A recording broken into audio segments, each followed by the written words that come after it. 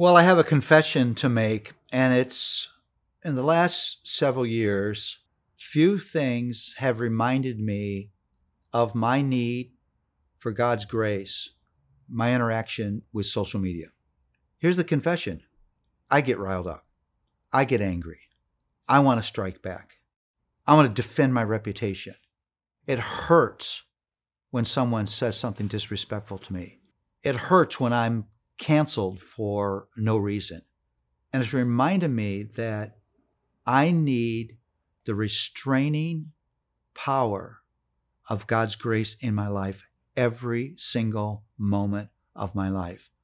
And I'm thankful that through this crazy culture that we've been talking about, God has produced in me a deeper love for, a deeper hunger for, a deeper celebration for His grace. So we wouldn't be having this conversation about the culture of toxic reactivity and its power to not only shape our reactions and interactions on social media, but in our everyday lives, if there wasn't something attractive to us about this culture. And what you have to confess, and this is hard, it's only ever the sin inside of me that hooks me to the evil outside of me. And so I have to understand that my attraction to this toxic culture is because there's something still broken inside of me. Something that loves anger, loves meting out vengeance, loves self-righteous condemnation. Those instincts are still inside of me. I'm not free of them yet. By God's grace, I will be someday. But the war for my heart still continues, and it does for yours too. And so we need that rescuing grace.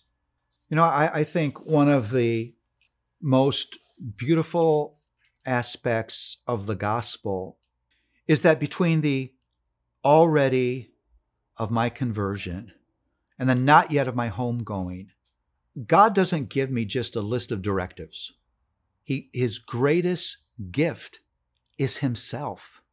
This is one place where the giver is the gift. And so God says, Paul, I know what I've called you to. There's no way you're going to be able to do it unless I am with you always. And the way that I'm going to be with you always is I'm going to make you the place where I dwell. So there's never a moment in your life, Paul, where you're left just to your own wisdom, your own strength, your own righteousness, because I am in you.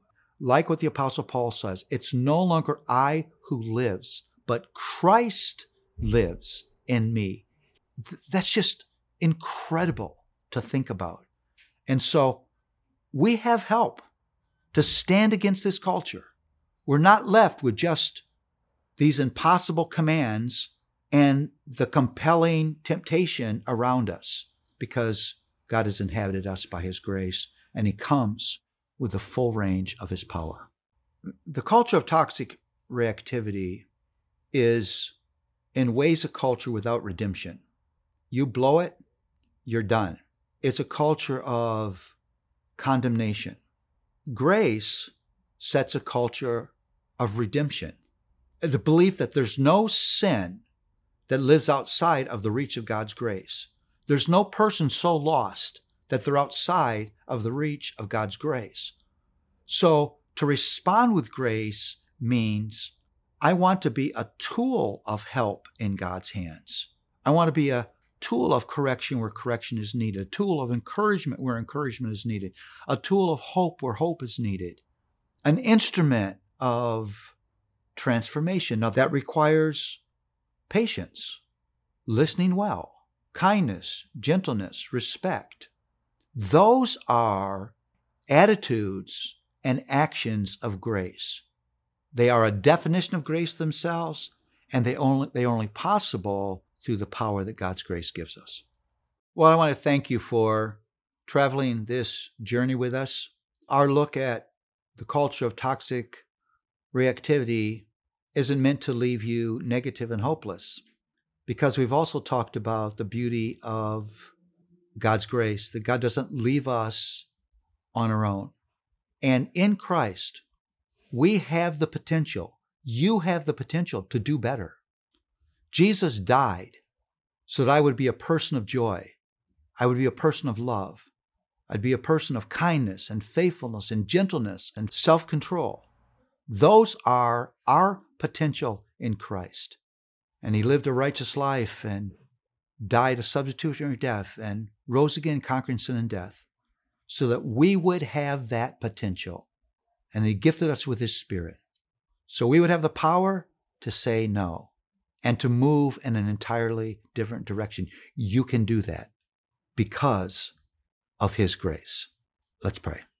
Thank you, Lord, that your word looks at the dust and dirt and blood of a fallen world, but never leaves us helpless, never leaves us hopeless, but infuses us with hope and with joy because you have invaded this world by your grace, and you empower us by your grace to live in a way better way than we would ever live on our own, a way that doesn't not bring divisiveness and destruction and death, but brings unity and help and life. Thank you. Thank you that you have given us the gift of yourself. We love you, and we are so thankful that we've been loved by you. In your sweet and strong name we pray. Amen.